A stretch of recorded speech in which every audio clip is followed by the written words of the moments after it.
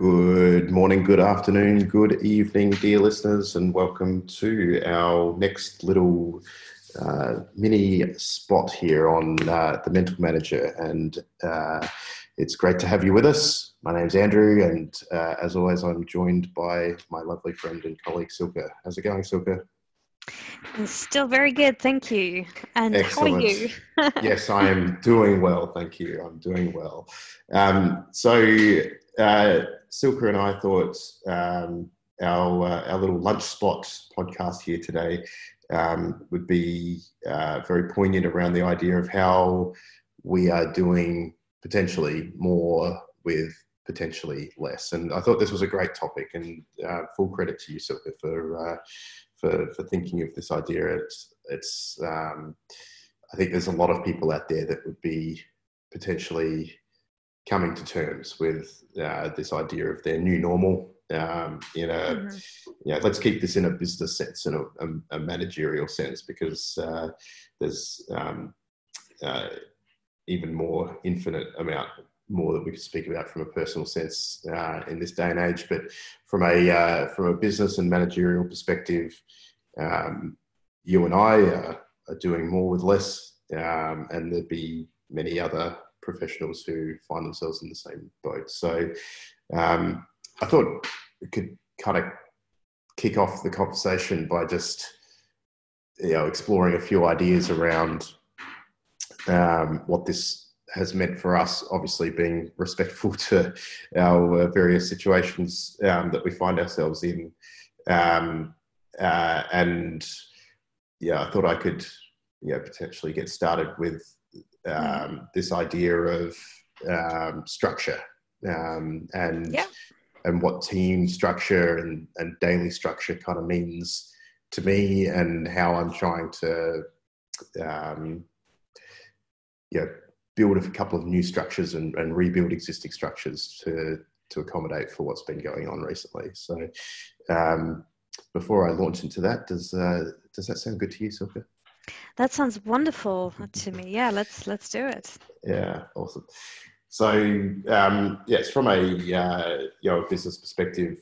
The place where you and I work, along with just about every other major organisation around the world, has gone through some type of restructure, right, to help accommodate with the changing situation, and that's fine from a corporate perspective. But then everybody has their own sort of structure within a structure that they need to accommodate that. And some people are very flexible and very open to change and very dynamic, and some people are not. I would put myself personally, somewhere slightly to the right, as in change does bother me and change does concern me. However, the right amount of thought and diligence, I'm pretty flexible, right?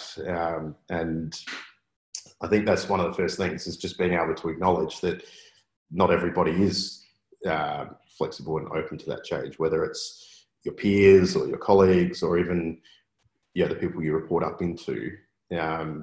Is that is not a business skill, that is a personality trait that you have. I mean, there's all sorts of techniques that you can deploy to cope with change, but ultimately some people are good at it and some people are not good at it. And so for me, go on. I think that's such an interesting thought, because I'm definitely towards the first side of that spectrum. So I quite enjoy change, and it doesn't scare me. It's almost something that I anticipate. So regardless of what situation we're in, for me, it's almost like for some of the some of the larger companies that I've worked for in the past, that were very almost stoic and didn't move at all, I was just so bored at some point, because there was no change and no adaptation, no progress. So I think, but this point that you're raising, I think is very good, because for me, because it comes so natural to me, I don't know if I'm always doing a good job acknowledging that may just not be the same for everyone else, and to deal with that in a sensitive way, uh, and to potentially also provide the right amount of support around that. So yeah, thank you for that, for Yeah. acknowledging that, because I don't know if I have. And I think, ultimately, I have to remind myself that that there are people on my team that are probably struggling with concepts and change more than others, and that's fine. So so that's the first thing is having the flexibility to change your construct for what is normal. And then the next thing is, to me, it's like the dialogue and the communication that comes along with that to help other people around you kind of reorganize themselves, to help meet the new demands, or the same demands but with less people, or more demands with more people but less resource, whatever it might be. There's just so many sort of variables that come into that, and being able to sort of think quickly and model in your brain and your mind about what that's going to look like and what the end goal is a very unique skill, I think, that only some people sort of have, rather than keeping your eyes down and looking at sort of one step at a time. So I've been sort of really trying to force myself through this period of change to say, yeah, this is tricky and this is tough. A lot of people are upset. A lot of people are very anxious. But what does this look like in 6 weeks? What does this look like in 6 months? What does this look like in 12 months from today? And as soon as I can start to put some of that perspective in place, that has sort of really helped with some of the short-term concerns. And then the other point, which I think resonates strongly with something you mentioned, is the power of delegation. And I think often as managers, we don't give always our teams full credit for what they're able to help us achieve. And being able to freely ask for help as managers is a very important skill to develop. Yeah, definitely. And I think particularly if you are, I think what is called in management terms, a hands-on manager. So if you're very involved in the tactical as well as the strategic side of things, then it can be, at least it is for me, it can be very, very easy to get lost in the doing rather than the taking a step back and trying to look at, like you've said, where do we need to be in 6 weeks, 8 weeks, 6 months, because the landscape has been changing, and I'm definitely guilty of that. And I actually had, I don't know, probably about 3-4 weeks ago, on a Friday morning, I just felt so overwhelmed and so unprepared to deal with everything. And it wasn't that there was one big thing that was overwhelming. It was more the sum of everything that was going on.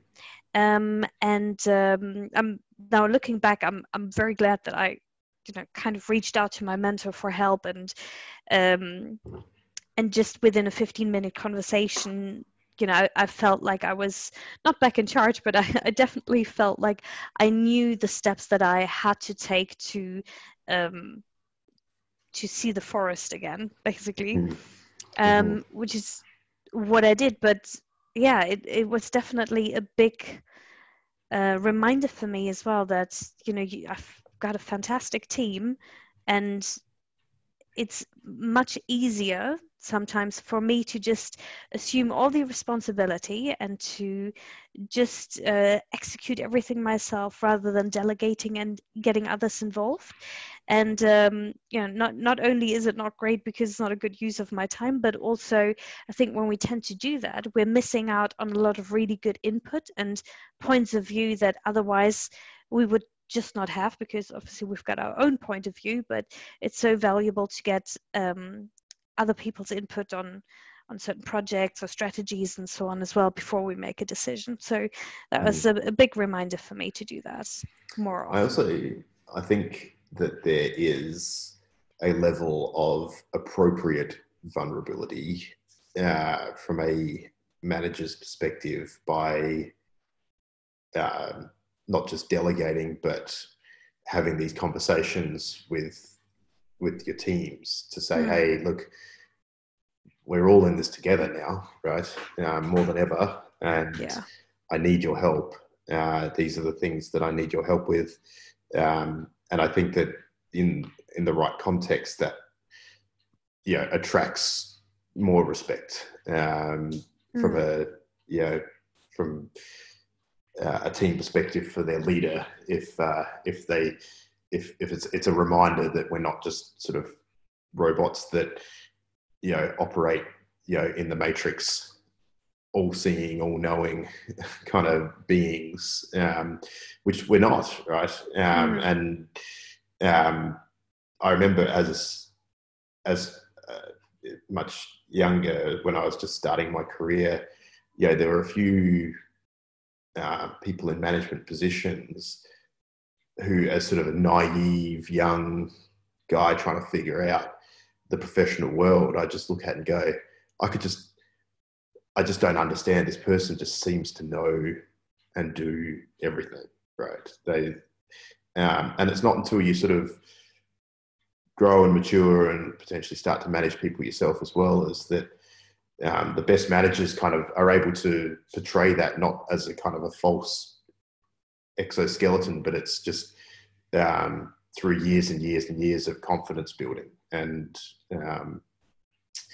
being able to act as sort of a beacon that people will be attracted to look to for help. And I think one of the only ways you can really genuinely feel like you help someone is if you can also ask for help back in return at the right time. So that's certainly something that I've done a lot more of in the last few months, is had some good, honest team-based conversations with everybody on the team at the same time, and just said, hey guys, sort of more than ever, we need to galvanize together. We need to work together. And we need to make sure that we're all striving for the same kind of common goals. And also in one-on-one sort of scenarios where they're very specific, either just tasks or projects or whatever it might be that I need help with. I've been doing a bit more of that. Yeah, definitely. And I like the term that you used, appropriate vulnerability. I think it describes it very well, because you don't really want to have a full-on meltdown in front of your team.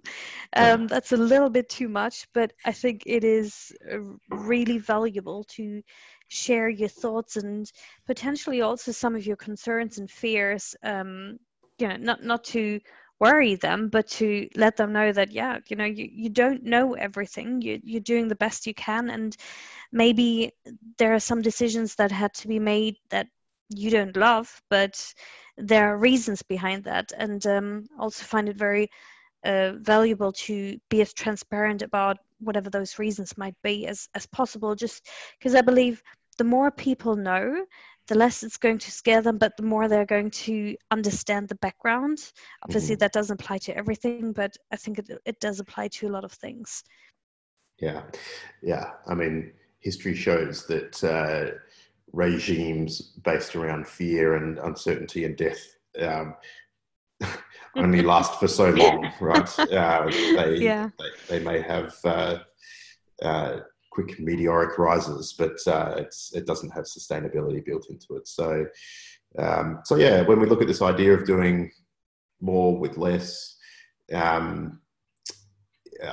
think that ultimately perspective, delegation, we've mentioned in our last episode, focus. And I think that is just one of the words that I just keep coming back to with my team is, if you thought focusing on the right things was important before this, it's sort of more important than ever. And our organization that we work with has a great strategy that underpins what we do, right? It's a strategy that everybody is bought into. And I think it's really important, no matter how big or small your team is, to have a strategy that doesn't necessarily deviate, right? Like the goalposts change a little bit, but the strategy to get there remains, and every individual on the team should really be able to distill down to 1 or 2 points what it is that they do on a daily basis that contributes to that overall strategy, so that Definitely. not only you're taking steps towards that as a team, but the individuals feel like they're really making a contribution. Yeah, absolutely. And then I think it's important to kind of reiterate those points, and then looking at where we are in terms of the results. That's where the focus may change. So the overall strategy doesn't change, but you may need to focus on different parts of that strategy at different times, in terms of where your tactical attention is, just to address whatever needs to be addressed. And I think that is also something that people may find challenging. At least that's sort of what I'm observing, that, you know, this whole notion of, no, but we've always focused on, you know, creating demand and doing these things, and now you're asking us to do something else. And it's not that that's not part of the strategy or the job, it's just that previously there was a heavier focus on a different aspect. And I think that's also really important to bring into that and communicate in a really clear way. Yeah, absolutely. As always, communication, right? But yeah, I think it's very topical. It's a great chat to have with your teams, but also, our job as managers, I think, when you boil it down, is I kind of like this idea of being a beacon during the most difficult times, right? And that, I think, our manager says this, right? There's a big difference between being a manager and being a leader, and during these tricky times where you are trying to do more with less, is remain, make sure the light on the beacon doesn't diminish, right? Even though it's a little foggier out there. There's a good continuation of the analogy. So yeah, great chat again, Silke. I think there's a lot to take away. Hopefully our listeners are gleaning something from our little rambling conversations we have together. But I've thoroughly enjoyed this one, and everybody needs to watch this space, because over the next few weeks we have indeed locked in a few more little guest appearances to come and appear on the Mental Manager. So I'm looking forward to that.